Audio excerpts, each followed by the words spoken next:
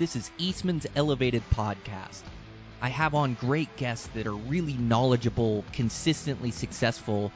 We're able to dive deep down the rabbit holes of these different subject matters of shooting, of physical fitness, of mental toughness and drive. All the different skills that make up a complete hunter that you can become. Here's your host, Brian Barney. Hey, what's happening, guys? Got a brand new Eastman's Elevated for you. So on today's podcast, I have on Ethan Escue. So I met Ethan. He'd killed this giant muley buck this year. And so I hit him up to be on the podcast, and I'm really glad I did. So I killed this mule deer, this giant buck. And so we get to hear the story about that buck. But also Ethan brings this intelligent approach to hunting Western game. So he comes from a whitetail background, but has committed himself to hunting these mule deer the last handful of years. And he's just got great insight into hunting these mule deer, into patience. And so we just had this great back and forth, great conversation all about this deer and hunting mule deer in this early season, which also applies to the mid and late season as well. So it's a great conversation. We'll get right into it. I just want to thank a couple sponsors. I want to thank Sig Sauer Optics. I'm so impressed by Sig Sauer Optics. So you guys have heard me talk about the Zulu 6s, which are the image stabilizing binos. I really like the 12x42s, and I also like the 16x42s. These things are a game changer. Is they stabilize the image that you're looking at, which means you can see more detail. So I've been using these things. I really like them. The new piece of glass that I just got, Sig Sauer went through and redesigned their binos, so these are going to be their Zulu 10s. Man, you talk about high-end glass. These things are such a joy to look through. It's got edge-to-edge clarity of image, great light-gathering capabilities. Like, this R&D team have outdone themselves. Like, these things are amazing. So right now I'm checking out the 10x42s, which I really like for a chest rig, and then also checking out the 15x56s, which I'll tripod up. And you just can't beat the high-end glass to look through, man. It's just an absolute joy. So if you're in the market for some new binos, just compare these to some other brands out there. Take a look through them. I guarantee you won't be disappointed. Again, those are the Zulu 10s. I also think they build the best rangefinders on the market. I'm using a Kilo 5K, and these things, man, like a better rangefinder makes you a better bow hunter. Like they get the same ranges on light and dark targets. It's got a powerful laser to be able to shoot through grass. I just tested it the other day through fog, and it shot through fog flawlessly. It's got a mode in it where you can put in the speed of your bow to get the exact cut, because everybody has different speeds to their bow, which makes the cut different downhill. And this has made me highly accurate at shooting like high country mule deer. I killed a buck last year down a 50-degree slope. So it just gives me the exact range and the exact hold I need. I really think this rangefinder makes me a better bow hunter, and I think it's the best one on the market. So if you're in the market for a new rangefinder, make sure to check them out, or any of their new glass over there at Sig Sauer Optics. I also want to thank OnX. Dylan's one of my buddies over there at OnX. I just saw that he killed another great bull this year, so congrats to him. But OnX changes the way that I scout and hunt. I use this app nonstop. So I use it in the evenings for my scouting, and then all my scouting data, whether it's done on my computer or on my phone, I have it all when I get to that unit. And so much of scouting I do in real time as well. As I get there and I start finding animals and I start looking for similar habitat where I can find more animals with the same slope, or with the same big canyons, or finding places like this year, places away from roads and accesses have been really good to me. And so I really use OnX for a lot of this. You can save or catch your maps, so even if you don't have service, you'll have your maps there and your GPS will work. I use it for a ton of navigation, keeping myself safe, and then also all my scouting and hunting. So, if you haven't heard of OnX or been using it, you live under a rock. It's just a great program, and I use it for all 50 states. So make sure to check them out over at OnX. I also want to thank Black Ovis. Black Ovis is an internet retail shop that has absolutely everything you need for your next hunt. They carry all the top name brands as well as their own name brand. And we have a discount code where you can save 10%. So 10% is a huge savings off your order. Just put in the promo code Elevated10 and you'll get that 10% off. There's also a way you can save 20%. So if you're Elite Tag Hub member, which means you're a member of Tag Hub, which Tag Hub now we have a mapping system. We've revamped. It's a really good system for learning these different units in different states. I know I'll be using it a ton as we come into application season. But if you're an Elite member, you get that. You get both magazines, and then basically that'll get you 20% off of Black Ovis. So you can check that out. So thanks to those guys. Also, thanks to Camo Fire. Again, Camo Fire is an app where you can save a pile of money on some great hunting deals that come up. You can check them out, download the app, 80 new hunting deals every 24 hours. So thanks to those guys. Over there at Eastman's, again, you can check out that Tag Hub. That promo code Brian will save you a little bit of money off that. We've got the mule deer course. If you got a mule deer hunt coming up or wanting to brush up on hunting mule deer, just enter the promo code BrianMDC. That'll save you 10%, and it'll get you a MagView Digiscope adjusting kit. So I think last podcast I had mentioned the kill kit, and I think we've ran out of those. So now it's just the MagView that you get and 10% off. It's like $90 for the mule deer course. Absolutely everything I've learned about hunting mule deer in the last 25 years, being able to travel and hunt them in different seasons, different habitats, so you can check that out. And with that, let's get into this podcast with Ethan, man. It's a great one. Really enjoyed the conversation, and I always pick up some tidbits from these smart muley hunters, and congrats again to him and just a giant mule deer. Make sure to go check out his Instagram and check out that buck. Thing's an absolute giant. So, all right, let's get into the podcast. I'm your host, Brian Barney, Eastman's Elevated. Here we go. The difference in species as well, like how different they are. Like, I'm interested to hear you talk about the differences between whitetail and muleys. And there are some similarities. I just feel like there's a lot of big differences and I obviously have far, far more experience with the whitetails. The mule deer, I'm starting to get some experience under my belt with them, and there are some similarities, but definitely some differences. The mule deer, I've heard you say it before, and I've heard other guys, it's like mule deer are just where you find them. I mean, there's some trends, and I think whitetail you can trend far more in my experience so far. Mule deer, it's just like you just got to find them where they are and hunt them where they are. And like I said, there's some trends, but to help you find them, but they're not as trendable in my opinion, in my experience. Well, so true. It's like with any of these species, and all these species have so many differences. Like hunting different species in different habitats, like improves your skill sets in different ways.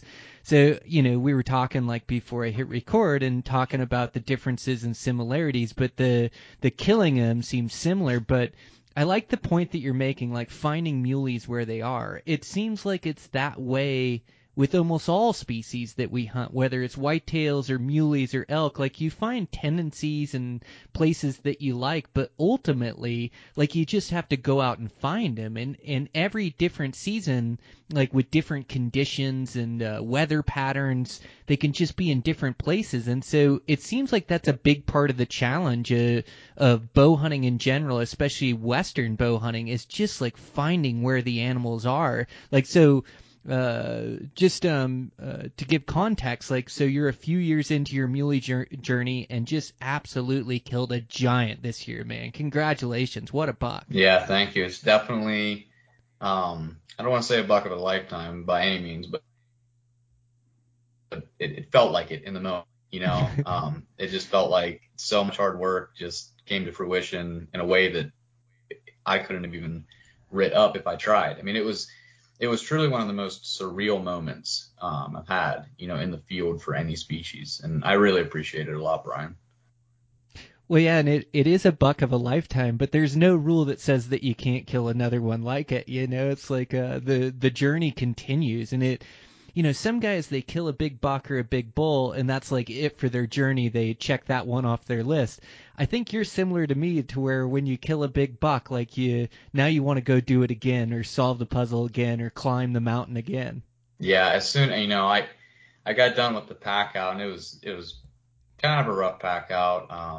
And I was driving down off the mountain, and the hunt itself was quick, but I was driving off the mountain, and I was riding that high, but at the same time, I'm like, man, I just want to get back on the mountain and find another, and it's like, as soon as it's like, I'm still driving off the mountain. It's just, and I think that comes from loving the hunt itself more than the kill or even the individual buck. And that's definitely how I view myself as a hunter, is just the journey. I guess the hunt itself is what I love the most. So I think that's where that comes from, is always wanting to go to the next one, because then you're back hunting.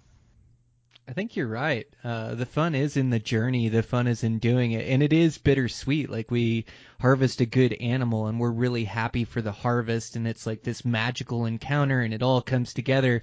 But there's also a bit of sadness that it's all over. Like that is the hunt, and that we have to wait another year for it. But yeah, man, what an absolute stud of a buck. So like in your journey, like you have a lot of bow hunting experience, but only a few years hunting mule deer. Don't you think like finding them consistently, finding those quality bucks consistently is like a big part of the challenge? Yeah, definitely. And I think that, just in the short handful of years that I've been hunting them, I've seen a very big jump in the learning curve for me personally. And that just comes from relating personal experience. When I started, I dove very, very heavy into the research side of things, listening to this podcast, basically every mule deer podcast I could think of, talking to guys, reading articles, and just dove headfirst into it. So I went into the field that first year with knowledge, but no experience. And what I think happened there was I got into good areas, but if I didn't find a buck right away, I lost the confidence in the area. Whereas now, after a handful of years of experience, I have the confidence, and I'm starting, just on the verge of starting to grow that instinct as to, do I stay in this area and maybe glass longer, or maybe do I stay in this area but I start looking into tiny little folds that take a lot of effort or maybe time to look into, or do I vacate and go to new country? You know what I mean? Where when you first start, you just don't have that experience or that kind of gut feeling. And I've developed that gut feeling on whitetails for years and years and years, and I feel very confident in that now. So when I transitioned to starting to hunt muleys, I was kind of at a loss for maybe the first year or two or three, where it's like you don't have that instinct, but I'm quickly developing it. I can feel it. You know what I mean? Like now on this hunt, I could feel that gut kick in, and it was a familiar feeling that I felt with whitetails for years. And now it's a good feeling to start to develop that with a secondary species, if that makes any sense. Oh, it makes complete sense, Ethan. Yeah, it's like yeah, it seems like when we're first starting out or a new endeavor or a new environment, like it's easy to second guess things and decisions and choices. And it's not just laid out like a textbook, like you stay at this vantage point for this many hours and then you move to this vantage point. It's just not black and white. It's such a gray area where you do have to make these decisions based on these gut feelings or on these instincts. And not that the knowledge that you accrued was bad, like listening to podcasts, but I love how you like put it in the context of like being able to transition that with the experience. So it's being able to use that knowledge and then apply it to your own experiences to be able to create these gut instincts and feelings of when to move, when to find a new vantage point, when you feel there's still bucks in the basin that you haven't seen. Or I also like when you discuss like looking in these small little folds. These bucks can just hang in the smallest little fold, and so not every master vantage point shows that off. Sometimes you have to burn a morning or an evening just in one little tiny drainage to see if those bucks are in there, right? Right. And sometimes you burn that whole morning and you get over there and you're looking at a tiny area and there's nothing to be seen, and then And then you start second guessing. It's like, well, should I have came over here? But those failures play into developing your gut just as much, if not more, than the successes. Successes meaning finding bucks, within the context of what we're talking about. Because just as likely you can devote that morning or a day or whatever allotment of time and look into one of these tiny folds. And now you might find a big deer that's nobody else is looking at, so it's kind of a double-edged sword, and you just have to develop that instinct as to when to grab it. You know what I mean? Man, that's so it. Yeah, and these little folds too. Like, man, it doesn't have to be 10 miles back to be a little fold that holds bucks. Like, I found a good group of bucks and some giants this year that were hanging off the side of a trail, like a couple miles back from a trailhead. But the trail, it just filtered everybody right by this drainage and by this basin where you couldn't really glass it. And to glass it, I had to come in from another trailhead that was quite a few miles in, but just to grab the right vantage point on it. But once I found it, there was a bunch of bucks hanging in there, and there was, I'm sure there was guys hiking by them all season long. Like these folds, I feel like a lot of these folds, like these mule deer have such keen instincts. Like they get to know where they're getting pressured and where guys are getting stalks on them, and then they find these folds or these basins where they don't get stalked or they don't get pressured, and then that's where they kind of end up. So it seems a lot of these places are not easy to glass, not easy to get to, whether they're off trail or out of the way. But that extra effort, and like you say, a lot of times you go over and you don't find them in a fold or one that you do think you will, but it just takes that one to hold those bucks and have a place that they can survive in. And there's like a lot of other tricks to it too, is like I know, I glass for trails a lot. Now trails can be cattle trails, they can be goat trails, or they can be muley trails. Or when you get in a good basin, it seems like you start finding these historic beds in there where these bucks have bedded for 100 years, where they start to shape out these beds. Like there's clues to it that if you can really key into, you can start to kind of find them before you even see them. Yeah, that's a really good point, Brian. And that's something that I actually haven't done yet is trying to key in on the trails themselves. And I think for me, that probably comes from, like you said, it could be muley trails, it could be sheep or goat trails, that's a good point. Something I haven't thought about. I have paid attention to the beds though, because like you said, I went and looked at the bed that my buck came out of after I shot him, and that's one of those beds that it's been there a long, long time, and you would have to be in the bed with him to actually see him laying there. It's one of those absolutely perfect, you know, just on the uphill side of two small pine trees with willows that wrap around the rest of the bed. And then you have to actually kind of go through the willows. And once you're in there, it's just this 5 foot circle that's perfectly level and just perfect deer bed. And I kind of looked after the fact, I looked around the area right there, and there's this little scattered area that's maybe 100-yard radius, if that. And I found, you know, quite a few beds like that or similar. And that's, that doesn't come from one buck being in that basin 1 year. That comes from generations of bucks using that same micro area, not just basin, but that same micro area. And then there's really something to that. And I paid attention to that very heavily because whitetail do that a lot, where you'll find historic bedding areas, and one buck, you may kill a mature buck using this bedding area, and the next year or the year after, you'll find another mature buck move into that area and almost repeat the tendencies that the one you killed before was exhibiting. And now you already did it once on another buck. You've got 2 steps into the race already when that next buck shows up. And this is the only area that I've killed a mule deer out of that I feel like I could potentially apply that to in the future. So that's exciting.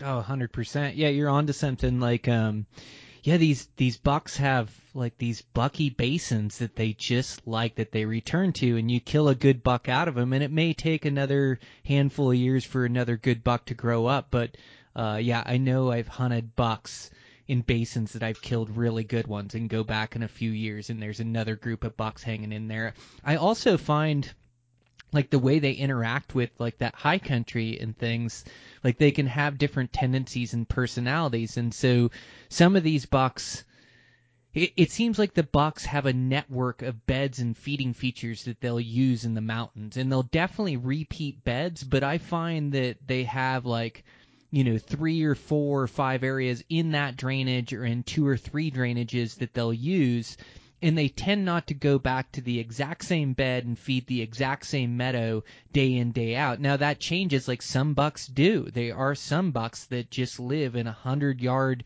area that use that one bed and that one feeding feature, but it seems like the majority of them, to me, have like a network. So they have like a core area, but they'll feed this steep slope and they'll bed in these small group of stunted trees one day, and then the next day they kind of move on to like another little feeding feature and bedding area, and they'll kind of have 3, 4, 5 of these areas that they kind of use. Did you see that with that buck that you harvested, or have enough time to watch him to see if he was using different areas, or did you feel like he was using that one core area?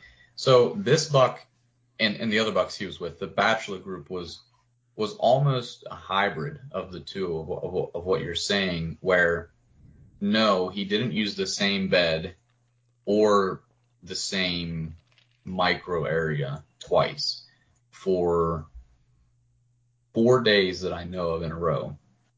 He used the same basin to bed, and even the same side of the basin, like the same aspect every day, but this was a mile-long ridge, and he bedded at a different area of the ridge every day. And some of the areas, all of them looked good. He never bedded in a spot that I thought was just an off-the-wall day. Everywhere he bedded, I was thinking he has laid there a lot of times before. And he would feed out of that basin at night. I know that. But he would come back to, that basin to feed. And I've seen other bucks before in past hunts do similar things, but I might watch him bed on that hillside for 1 or 2 days and then don't see him come back for the next 5 days, where it's just very random. And that's why when I was watching this buck continuously come back to this same aspect, this same ridge, I was like, I feel like this buck is a little more homebody than a lot of the bucks that I've glassed before, which I think is what ended up being his demise, because I anticipated where he was going to be, and the luck was just on my side, because the fact that the hillside that he preferred was extremely stockable.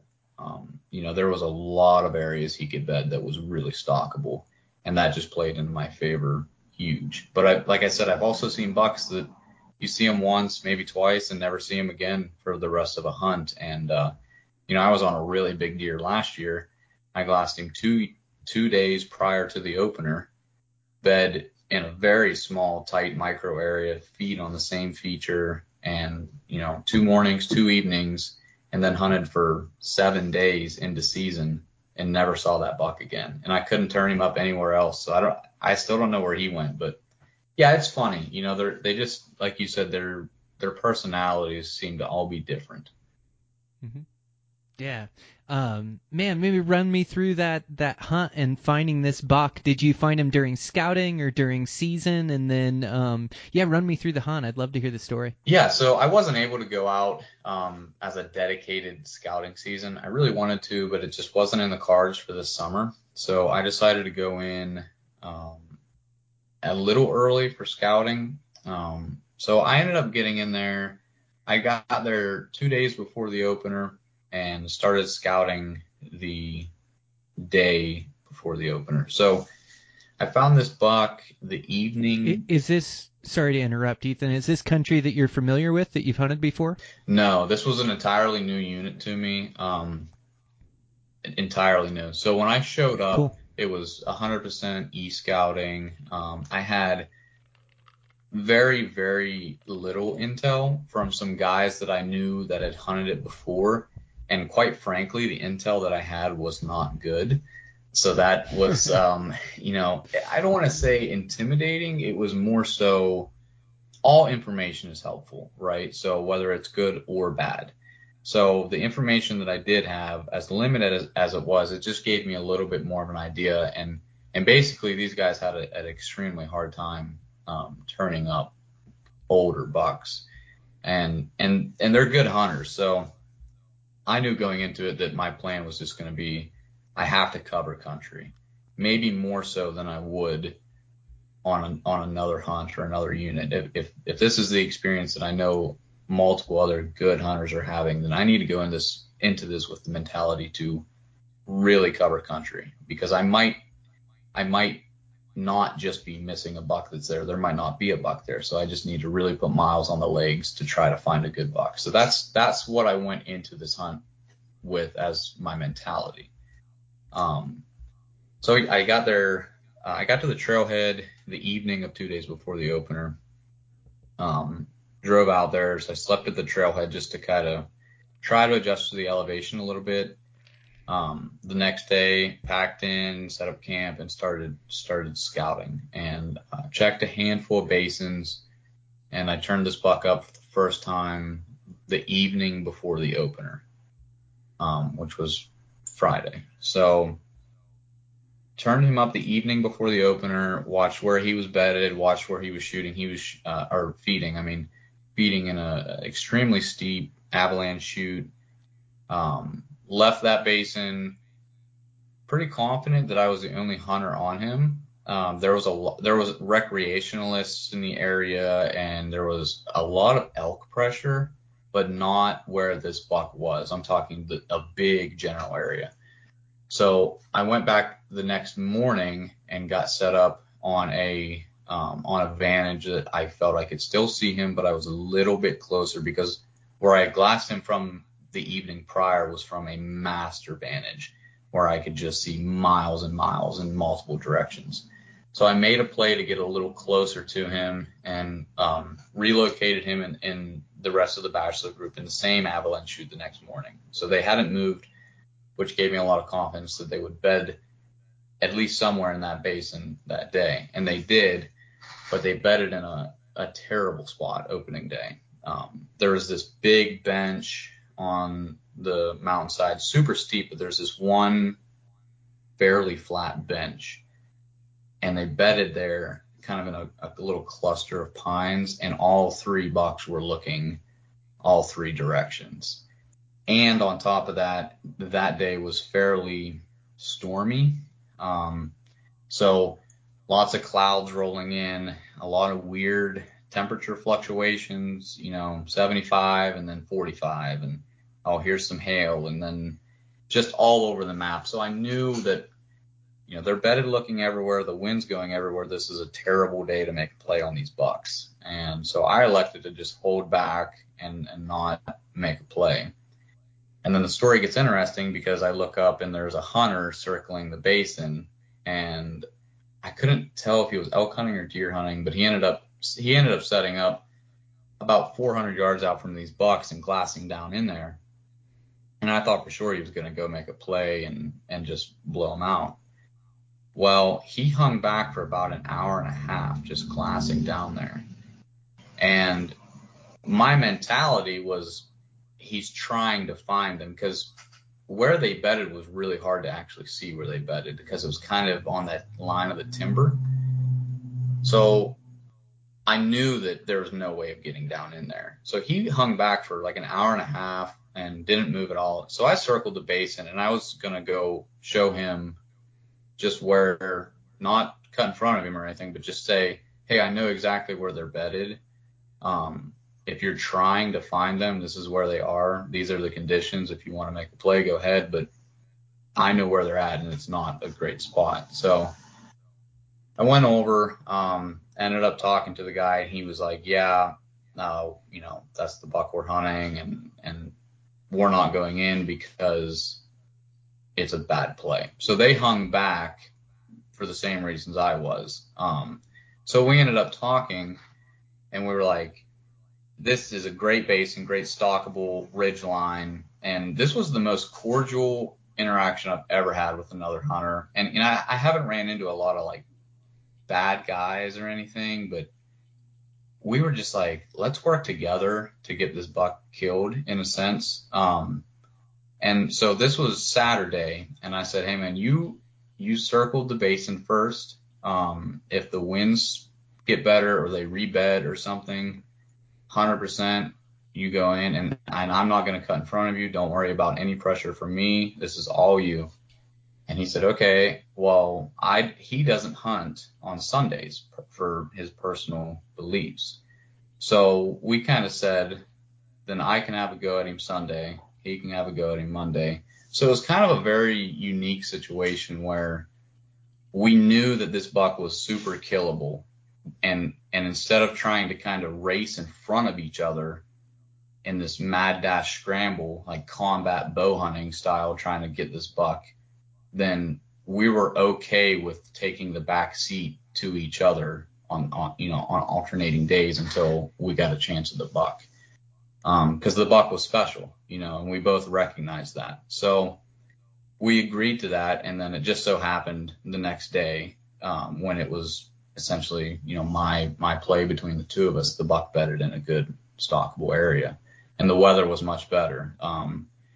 Still a little bit of clouds, not a perfect thermal rise day, but this buck, the wind had also shifted, and the buck was now on what would be a windward face, and it was very windy. So windward face with some thermal aid, I was going in for the stock. So we bedded the bucks, made the loop around the basin, dropped the pack on the backside of the ridge, and came over the top and just started easing my way down in as physically slow as I could. It was an extremely steep face, and it was not shale, but where it's that it's almost that sandy soil with the little pebble rocks and stuff. So it's so steep, if you kick up some of that, it rolls, and that you hear that a lot up there. But if you do it repetitively, then you don't sound right. You know what I mean? So I just moved down in on them. And there was a rock outcropping that I had picked out that I was going to get to as my ambush spot, because I didn't think I could shoot them in the bed, like I said, because it was so thick around their bed. So I got to this rock outcropping clean, tucked myself kind of into some cover, and just waited them out. And about 2 to 2.5 hours into it, I saw this little forky get up and start feeding around. And then about 20 minutes later, the medium buck got up and was feeding around and rebedded kind of more out in the open. And at that point, both of those bucks had milled around quite a bit. And I was thinking, man, that big one's got to get up at some point like I said, at this point, I had been sitting on him for at least 2.5 hours. And I was thinking there's a good chance he's going to get up to just mill around. And about when I was thinking that, he stepped out. And he stepped out and started feeding towards me.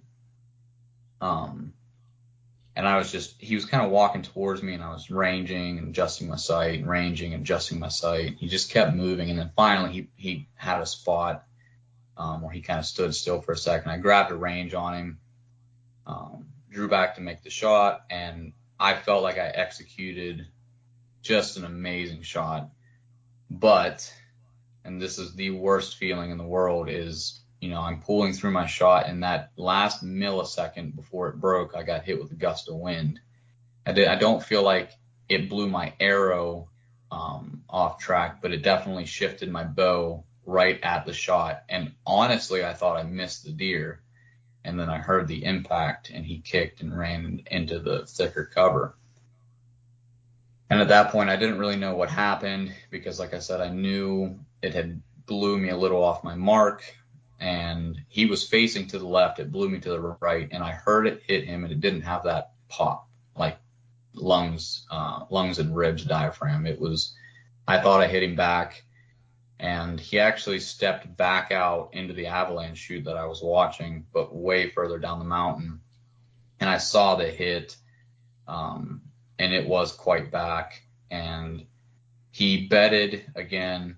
I made this was over the course of quite a while. I'm kind of quickening it for the sake of the story, but he rebedded. I knew the shot was lethal. But I wanted to get another one in him if I could.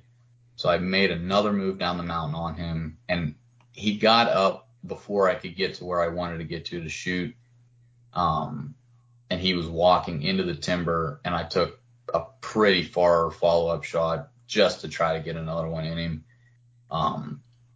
At the time, I thought I missed him on the follow-up shot, and at that point, he ran down into some timber, and I backed out at that point, went back, talked to the other hunter because he was still glassing all of this. And he told me that after that second shot, the buck only ran about 30 to 40 yards and laid down in a patch of timber, a very small patch. So we watched that patch the entire evening until dark, and he never came out. So we decided to just go back in the next morning to try to recover him. And just as we hoped, we found him right there in that patch. There was another one of those generational deer beds in that patch that he got to and laid down, and expired right there. And the shot was actually better than I thought it was, on both accounts. The initial shot, it did get blown back. My elevation was perfect, but it was a slightly quartering away shot where it caught some intestines on the way in and then transitioned to liver about midway and exited through the liver. And I didn't realize I hit liver, on the exit, because when I saw the shot after the shot, I only saw the entry. So I thought it was a straight intestinal hit. But the liver, I would say, was definitely the primary cause of mortality. And then the second shot actually did also catch him in the liver. So both arrows ended up being way better than I thought they were, and he expired quickly. But super cold that night, nothing got into him, so all the meat was fine. But yeah, we found him the next morning, and it was really cool because he, this other hunter, his name's Eli, and he was like, "Do you want help recovering him and packing him out?" And I said, I don't want to take any time from your hunt, but I also understand that you may feel somewhat vested in this now too, as we are together. So if you want to, absolutely. And he ended up saying, I want this buck special, and we decided to hunt him together. So I want to be there. And we found him together and took pictures together. And he helped me pack the deer out about a mile and a half up to the top of the range to where, I had a handful of miles at that point left, but it was mostly downhill at that point. I got the rest of it over the next day and a half out, the deer in camp, all out by myself. And then it was, to top it off, this was just the coolest part was, I told him, I said, "Man, you helped me out. Here's the intel that I had." And I kind of gave him everything I had. And I said, "This was where I was headed to. This is why." And, this was the only big buck in that area that either of us had found, and we covered a lot of basins between the two of us. So he ended up going over to that area, and 2 days later killed another really, really good deer right where I was headed to. So, and he said it was the biggest deer they found over there. So, I love the story, not just because I came out of it with this awesome buck, but because, we worked together and we both got awesome bucks. And instead of fighting each other, we just put our heads and tactics and glass together, and both came out with awesome bucks from a tough unit. So that's the story of it. And like I said, there's a lot of things that, didn't get told, but that's the gist of it. And honestly, just an incredible hunt, an incredible experience. Man, that's beautiful. Good on him. He got a good karma buck for helping out and working together, and the good deer, nonetheless. From your intel as well. That's it's so great when you can work together with guys, and it seems like most people you do meet on the mountain are really respectful, and it seems like when bad things happen, it's almost not the intention. Like they didn't know you were there, or mess you up, but didn't know somebody else was sitting on it, or didn't know they were making a bad move. But when you can have a conversation and work together with somebody back there, and then it works out for both parties, man, that's as good as it gets. Right. Yeah. And that's, I think we were both super excited and happy, for me getting the buck that I harvested out there. And because like I said, I feel like we did it together. But I'm not going to lie. it was an incredible feeling when I got a message from him, a handful of days later with a picture of him and that buck. And it was actually his first mule deer, and it's another really, really good deer. I mean, it was his first mule deer hunt, first mule deer, and it is another stud buck. So I was just so elated for him. It's kind of hard to describe. It's funny just how happy I was for him, sitting miles and miles and miles away back at home.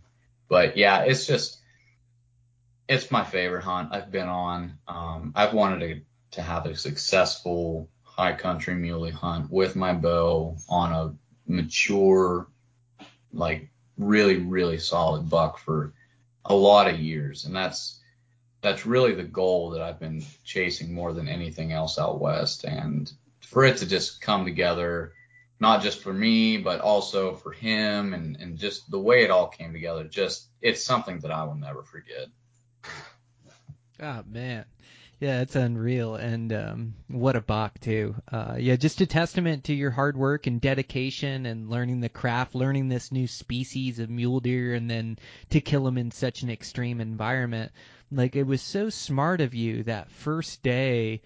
It's so tough to hold off and not make a play on an animal, especially you've got another guy in there now. You know where the buck is. He's bedded in there. It like takes real discipline to really wait on those plays, but it pays dividends in the end to make these smart, intelligent plays. And like, these animals are so tough to harvest. Like, you've had your 4 years or more, after these animals. Like, you just can't make these half-hearted plays and expect to be successful. Like, everything has to be perfect, and the wind is such a major component of that. And I found myself, like, during this elk season, like, being really patient, like locating these bulls, and this bull is bugling his head off till 10:30 in the morning, but at 9 o'clock the thermals started to switch. At 9 o'clock, this bull's in some thick downfall timber. I just know that this is turning into a low percentage play, and so I opted to not go chase him in there, even though he's continuing to bugle. Like, I've just learned over the years that I'm better off playing these high percentage plays, having everything in my favor and holding off on a stock. And sometimes it doesn't work out. Like this bull, in hindsight, the bull got up in the evening, and I expected to kill him in the evening with a downhill thermal in a feeding feature with his cows where I could make a play. And in the evening, he just took off rolling mountains, and then I was on the chase trying to keep up with him, and it didn't work out that time.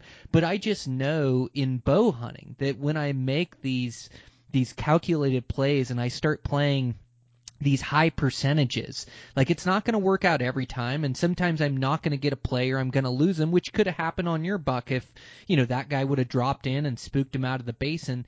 But if you just play him that way, where it's like, where you're going to get a high percentage, good chance of killing him, more times than not, you end up killing that deer, that bull. So, just kudos to you, like really waiting to make your play on that quality buck. And you can't wait forever. Like, you can't wait for a week to make one play. Like, eventually you've got to go all in. But being able to recognize that their heads are all pointed in different directions, realizing that you have these storm fronts that are coming in that are really messing with the winds, and just making that decision of like, no, I'm not going to go in today. This just doesn't feel right.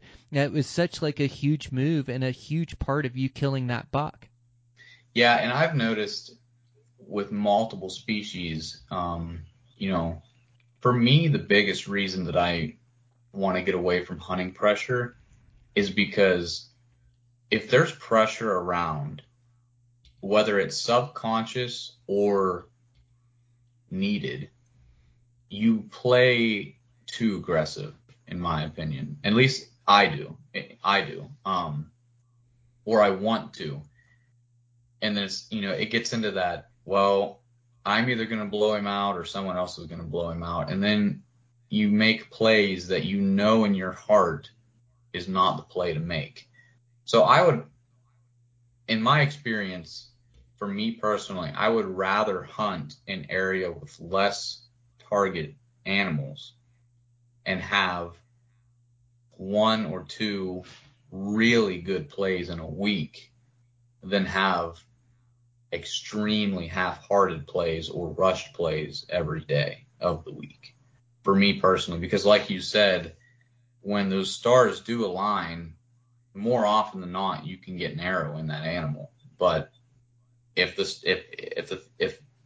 factors aren't there to make a great stock, way more often than not, you don't, and you blow them out.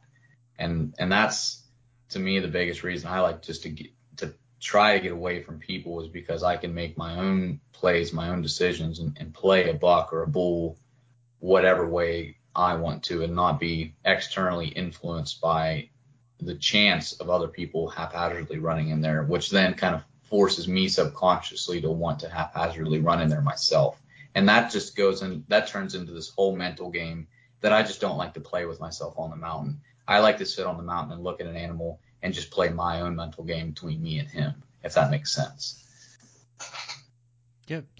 Same. It's like getting away from the hunting pressure is such a major part of my strategy. Like, I don't want to combat hunt. And I've hunted some units that are great units that I've taken good bucks out of that I don't return to because of that. Because, there's too much hunting pressure.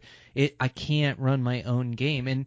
And to be honest, I'd rather chase smaller animals than I would bigger animals during high pressure, like just for the experience too. Is like, I just like to be on my own and be able to run my own program. So I'm similar to you, where I'll hunt lower densities, or I'll hunt I'll implement different strategies, and whether that's putting a bunch of miles in elevation behind me, whether that's showing up a few days after opener. There's some great units that I hunt that have, opening weekend pressure, and then after that, the pressure really wanes, or everybody takes their vacation the first week, and I'd rather go the second or the third week, even though the bucks may be tougher to hunt that time of year. They may be getting into secondary living. Like, I can just run my own program and I can hunt my own hunt. And I also find too that a lot of these animals, after the hunt begins, like I hunt high pressure units for elk, but these elk seem to find places where the pressure are not, like where the elk are where the humans are not. And so even in high pressure units, I can tend to get away from the people and get into these elk with more effort or more headlamp work. And also it's like being in these locations at the right time, and especially elk hunting.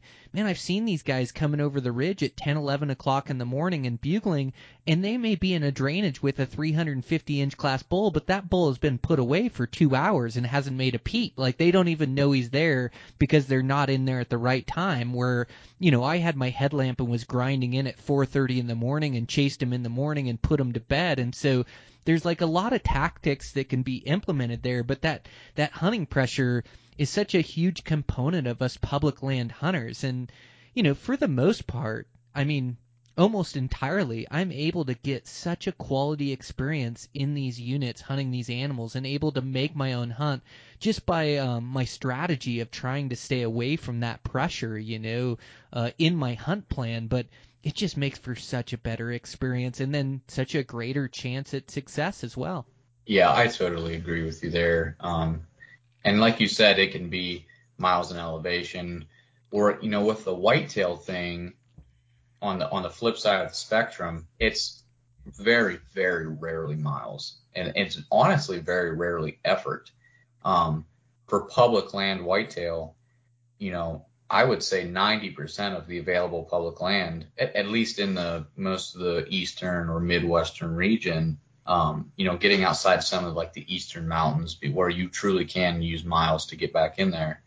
But most of it, it's your brain, not your legs, that separate you.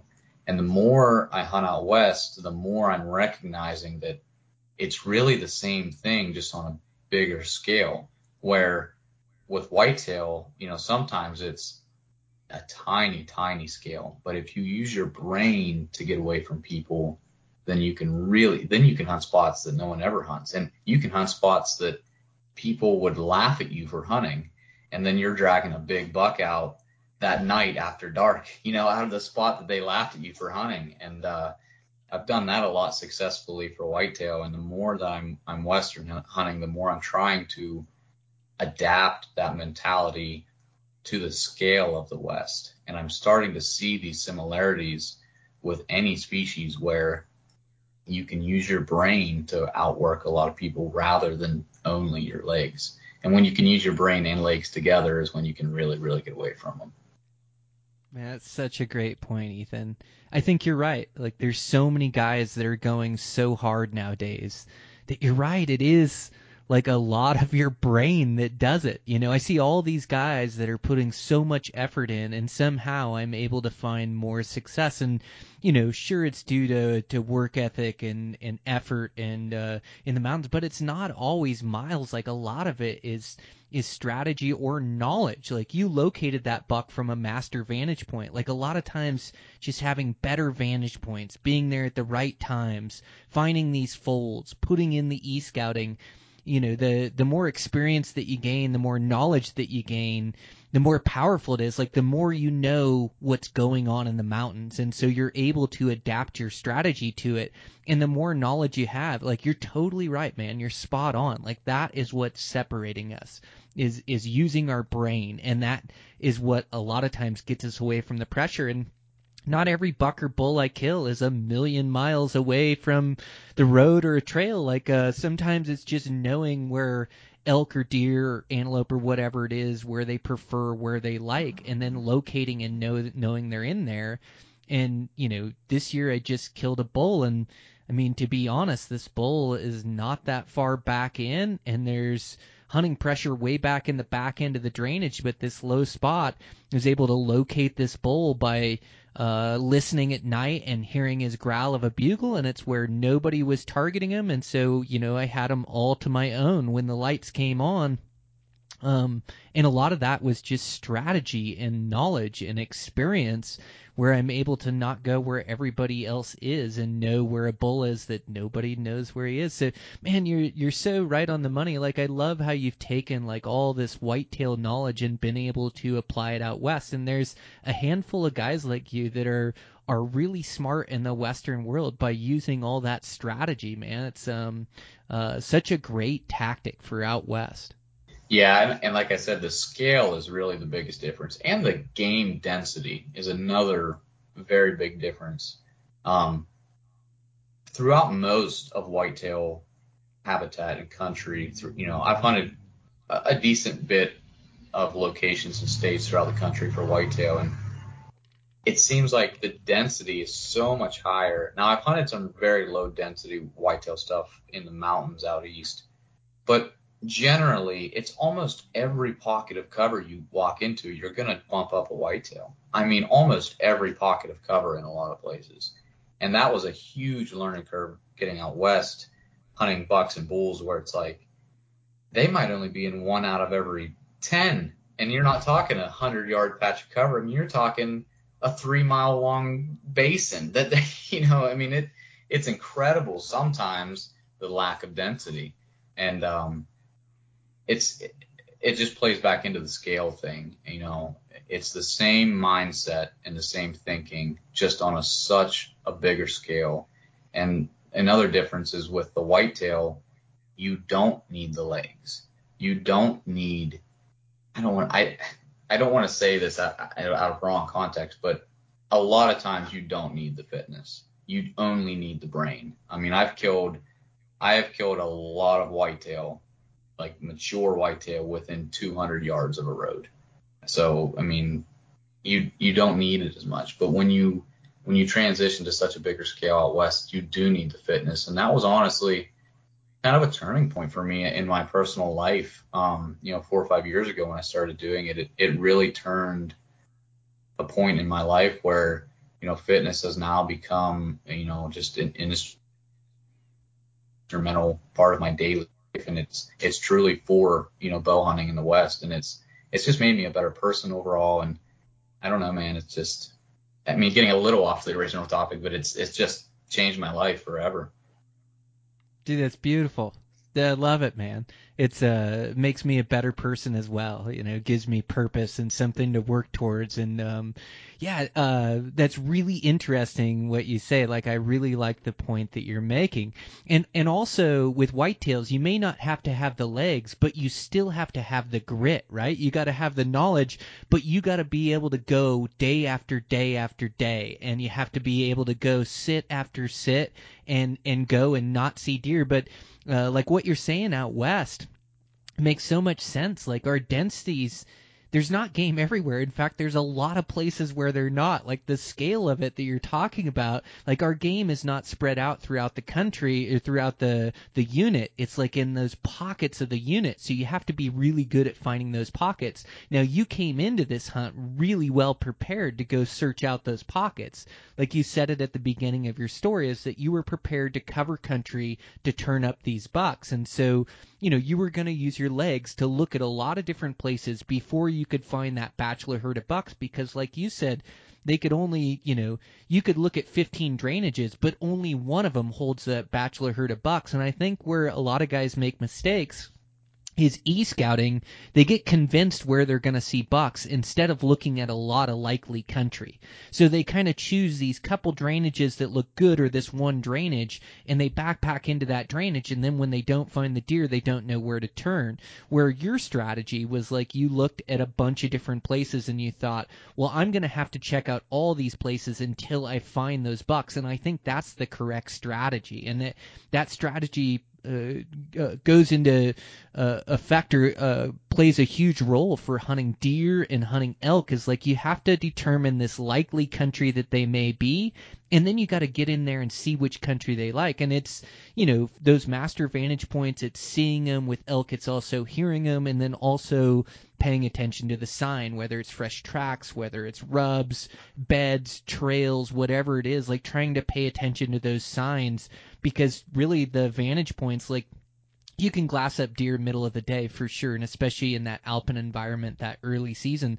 But really, you got that morning glassing session and that evening glassing session are really your times to turn them up. And so there's a lot of time in the middle of the day where, if you're paying attention to the signs, you can definitely find likely spots. And then also just hunting enough muley country and enough elk country to recognize those basins or those bucky features where it's like, I better sit this for a prime time. There might be one come up, but it's like such a good strategy that you've developed in such a short amount of time. And I think it goes back to that knowledge again, like all that time and experience of hunting whitetails. As I would think that what is similar about hunting these mule deer, hunting whitetails, is like, whitetails get really good at living in their habitat the same way elk or mule deer do. And I think that's what you've been able to key into. Yeah, and I would agree with that. I think there's so many differences between a whitetail and a mule deer, but there are some similarities. And one of the big ones is, like you're saying, is they carve out a living in these pockets. And I'm talking public land, bucks, whether it's mule deer, whitetail, whether it's at the tops of the mountains, in the plains, or in someone's backyard on the East Coast. Once a buck gets mature, he didn't get there by chance, not on public land. That buck has carved out a living in some small pocket, and outside of the rut, never leaves, maybe not that pocket, but he's always in a pocket of security and safety. And if he wasn't, he'd be dead by now. So it's like, that's how they make a living. And once you recognize that, then it's just finding the pockets. And with whitetail, I think it's more finding the right buck in a pocket, where with mule deer, it goes back to the density thing, where it's like, you have to find the pocket to begin with. So, and the scale, like I said, is just so different. A buck, in my experience, a mule deer might have a basin that he likes, or a basin or two or three in this area he really knows well. But I have seen whitetail outside of the rut literally live in, maybe 100 acres for the year. And that's not the rule. That's more of the exception, but I've seen them just stay so tight, and they don't have to migrate. So they can just live in such a tiny pocket, which makes them very difficult to hunt, because imagine, imagine just living in that almost the entire year, how intimate you are with every tree and every leaf and trail, and then here we're coming from this human society and everyday world, and we're not, um, as much as we like to be submerged in it, we're not submerged into the way they are. And we're going into their home into this little pocket, and it makes it just so difficult to actually find success that way. And when you do, it is so gratifying knowing that this buck knew every inch of this like the back of his hand, and I was somehow able to outsmart him and put myself in a position to get an arrow in this buck. And that's just one of the most gratifying feelings, especially with whitetail, like I said, just because of the just tiny scale that they can live on. That's the ultimate challenge for sure. They get so good at living in a small habitat and being so good at surviving in that habitat. And a lot of times, like you said, they can be 200 yards from a road or 200 yards from a farmhouse, and they still go undetected, throughout the year. So it's the ultimate to be able to outsmart them. And you're right, like coming from our human civilization, like, I'm always big about noises and whispering, whether I've got a cameraman or a buddy with me.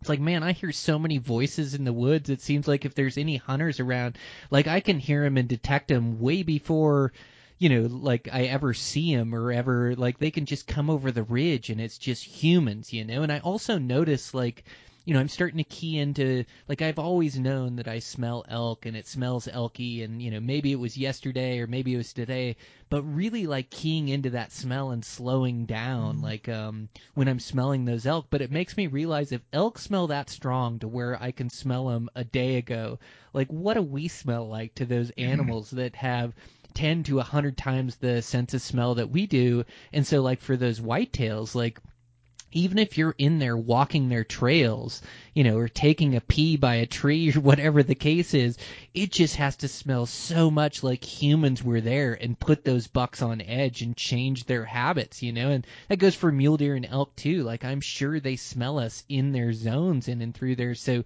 like really trying to be low impact. And with those muleys, like everything has to be low impact. Like you can screw up your opportunity so easy by skylining yourself, by walking in the open, by like there's all these things that you just show your presence, and you can lose your opportunity to stalk a great buck or even find a great buck just by like showing yourself. And so in the mountains, like we have to work so hard to have this low impact and not diving right where they are until it's time, and to be able to look from afar and not skyline ourselves. And it's tough when you're trying to cover country and glass, but I can't tell you how many mistakes I've made where it's like, hurry up and get to that edge so I can get a good vantage point, and there's a buck standing there looking at me, and a lot of this habitat is tough to go low impact, but it's something that we have to always remember. And even though you may have to look over 10 drainages before you find the one that has the buck, you have to treat all 10 of those like those bucks are in there. And it gets tough to be like that disciplined in the mountains, but the moment that you lose focus, you like get busted by one of those things and mess up a good opportunity.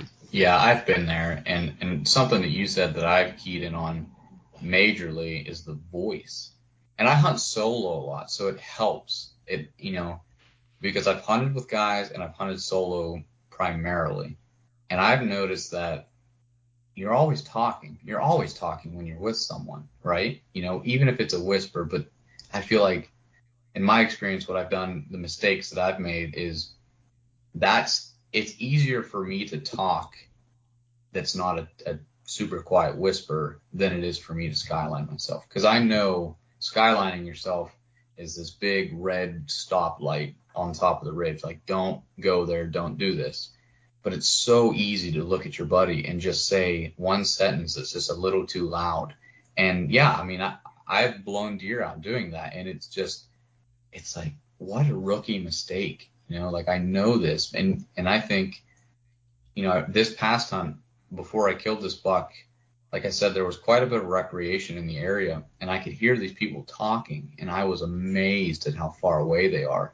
And I just, that's something that has really clicked in the last year and a half. Really, really clicked. Is just how far our voices can carry, and, especially when it's just a calm, cold, clear day. Those voices can carry, and that's to my tiny little ears, let alone a mule deer.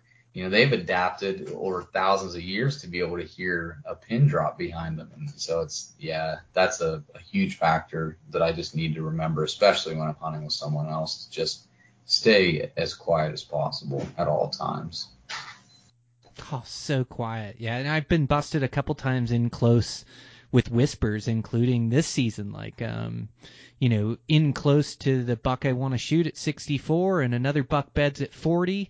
And, like, I'm not sure if my cameraman can see him or not bedded at 40, and he's looking in our direction. And so, I go to whisper to tell him, hey, no movement or what. And this is after 40 minutes of holding still.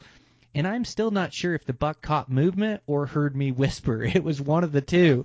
And I was even covering my mouth and pointed. And then I had one like a couple years ago with my buddy Dylan that I snuck into bow range of, and he was filming for me, and I covered my mouth, and I told him he's in between the trees, and it was such a quiet whisper, and that buck whipped his head around and heard that voice, and then it blew up, and I didn't get the shot. And so, yeah, it's something I need to constantly work on as too. It's like, once we get into range, there's not even a whisper anymore. Like, you can't even, it's got to be, you can't communicate through voices because they just pick it up with those muley ears for sure. So yeah, it's being low impact, I think, is such a huge part of it. And then just not letting those animals know that you're hunting them, like keeping that element of surprise is such a major factor to killing them. And no matter what the animal is that we're hunting, but once they're on edge or know that they're being hunted, it turns into a different game. But that element of surprise is huge. Yeah, and I think that in my experience, I learned this with whitetails, and I've begun to be able to apply it out west, is if you do have to do something that you can recognize is high impact, you can take advantage of whatever environment you're in a lot of times. Where, the Western example is if there is a lot of recreation in the area and you're on a trail, those deer, they can recognize, they live around this all the time. So if you need to make a move where you do expose yourself, walk right down the trail. Make noise. Don't stalk. Don't hunch over. Just go and purposely show yourself like you don't care. Because those deer, they recognize that. And I watched it time and time again on this past hunt. Just there was tons of people in the greater area, but there was nobody right where this buck was. But he can listen to it from a mile away across the basin. He can, see people skylining themselves, way up on top of the mountain. And I think as long as you can recognize that, you can play that to your advantage so heavily. And I've done it so many times with the whitetail because, like I said, a lot of times their core range is just so small. There might be a walking trail or a road that's on the edge of it or something. If you can just play off of that where you can monitor the deer from those quote high impact spots that they don't associate with danger, then you're able to get in close enough to learn the animal without tipping them off.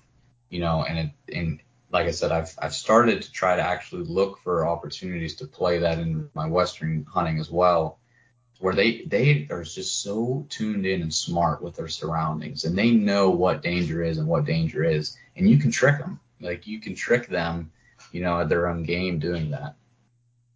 I hadn't thought about that, Ethan. You're right. Like, I gotta get my hippie sweatshirt on, like a bright red sweatshirt, and just walk down the trail. Yeah, I hadn't thought about that. But as you're saying it, like, I have noticed it with antelope. Like, as you're driving, like, they get used to rigs and vehicles, but the moment you stop to look at them, they run. They know that you're paying attention to them. But if you just keep driving like you're a normal person or recreator out there, they pay no attention to you whatsoever. So you can drive by them and then, bail out after you're around the corner and then make an educated play at them or try to circle around them. But yeah, that's interesting. I hadn't thought of that. That's a good strategy. Yeah, like I said, I've played it with whitetail, and it's definitely not like my primary strategy going into a hunt, but it's something to be able to recognize in the moment that you could potentially use to your advantage. And I think Mm-hmm. the moment that it really clicked with me was I hunted a unit last year that's pretty heavy with recreation and really heavy with hunting pressure, really heavy with hunting pressure.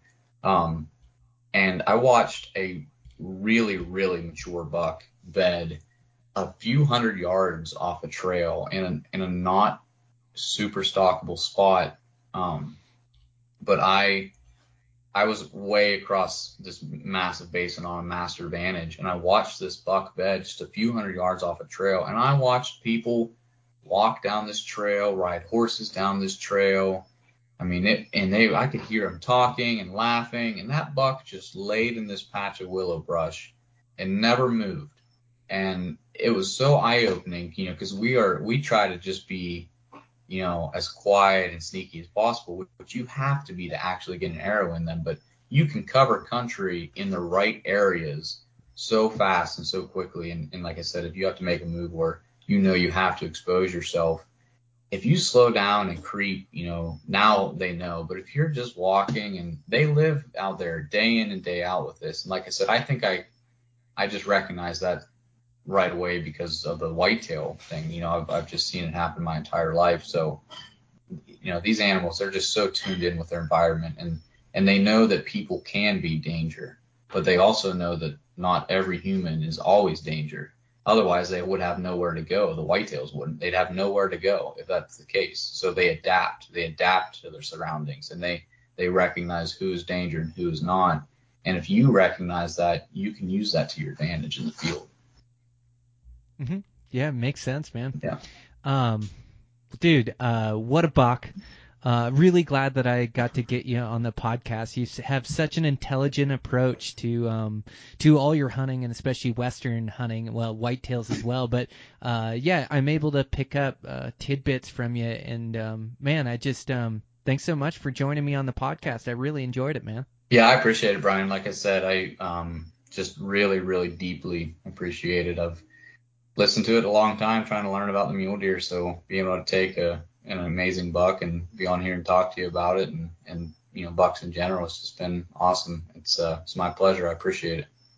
Oh man, what a buck! Congratulations again, and yeah, thanks, Ethan. Let's keep in touch. You've got my number, and man, good luck for the rest of your season. Yeah, you too, Brian. Good luck.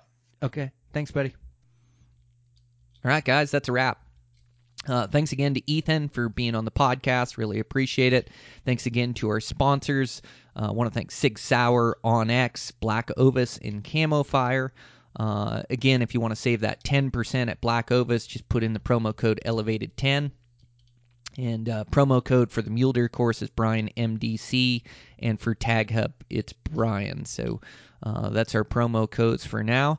And man, with that, just finishing up my elk season here, so get a little break in the action, able to get my garage kind of picked up and get some construction work done and try to get ahead of the game.